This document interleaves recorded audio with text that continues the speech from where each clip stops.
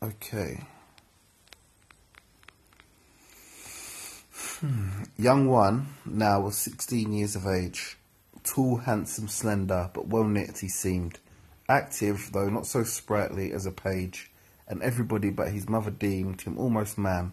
But she flew in a rage and bit her lips, for else she might have screamed, if any said so, for to be precocious was in her eyes a thing the most atrocious. Amongst her numerous acquaintance, all selected for discretion and devotion, there was the Donna Julia, whom to call pretty were but to give a feeble notion of many charms in her as natural as sweetness to the flower, or salt to ocean, her zone to Venus, or his bow to Cupid, but this last simile is trite and stupid. The darkness of her oriental eye accorded with her Moorish origin. Her blood was not all Spanish, by the by. In Spain, you know, this is a sort of sin.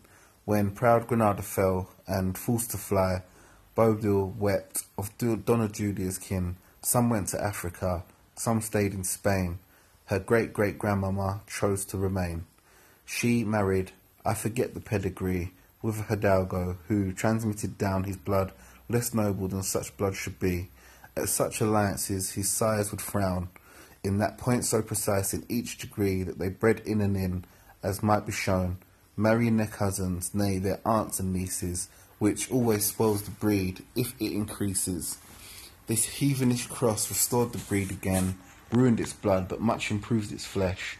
For from a root, the ugliest in old Spain, sprung up a branch, as beautiful as fresh. The sons no more were short, the daughters plain, but there's a rumour which I fain would hush. 'Tis said that Donna Julia's grandmamma produced her don more heirs at love than law. However this might be, the race went on improving still through every generation, until it centred in an only son who left an only daughter. My narration may have suggested that this single one could be but Julia, whom on this occasion I shall have much to speak about, and she was married, charming, chaste, and 23.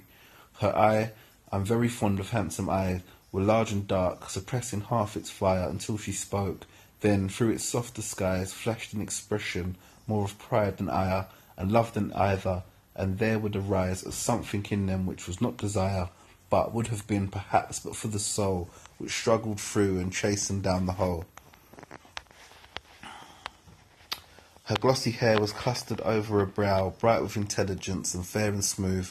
Her eyebrow shape was like the aerial bow, her cheek all purple with the beam of youth, mounting at times to a transparent glow, as if her veins ran lightning. She, in sooth, possessed an air and grace by no means common, her stature tall. I hate a dumpy woman. Wedded she was some years, and to a man of 50, and such husbands are in plenty, and yet I think instead of such a one, were better to have 2 of 5 and 20, especially in countries near the sun. And now I think on it, me vien in mente, ladies even of the most uneasy virtue prefer a spouse whose age is short of 30. 'Tis a sad thing I cannot choose but say, and all the fault of that indecent son, who cannot leave alone a helpless clay, but will keep baking, broiling, burning on, that howsoever people fast and pray, the flesh is frail, and so the soul undone.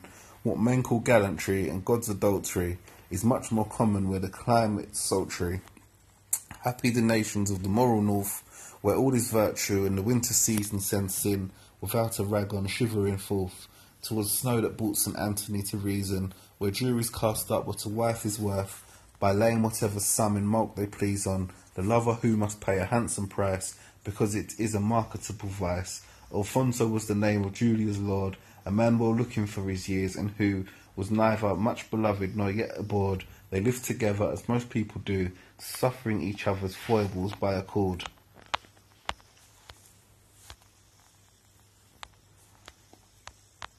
And not exactly either one or two, yet he was jealous, though he did not show it, for jealousy dislikes the world to know it.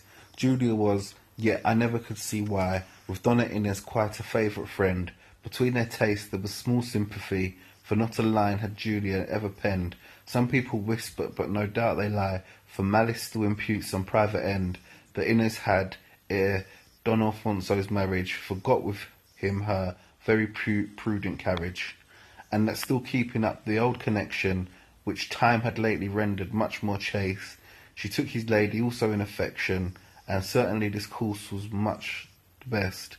She flattered Julia with her sage protection, and complimented Don Alfonso's taste, and if she could not, who can, silence scandal, at least she left it in a more slender handle.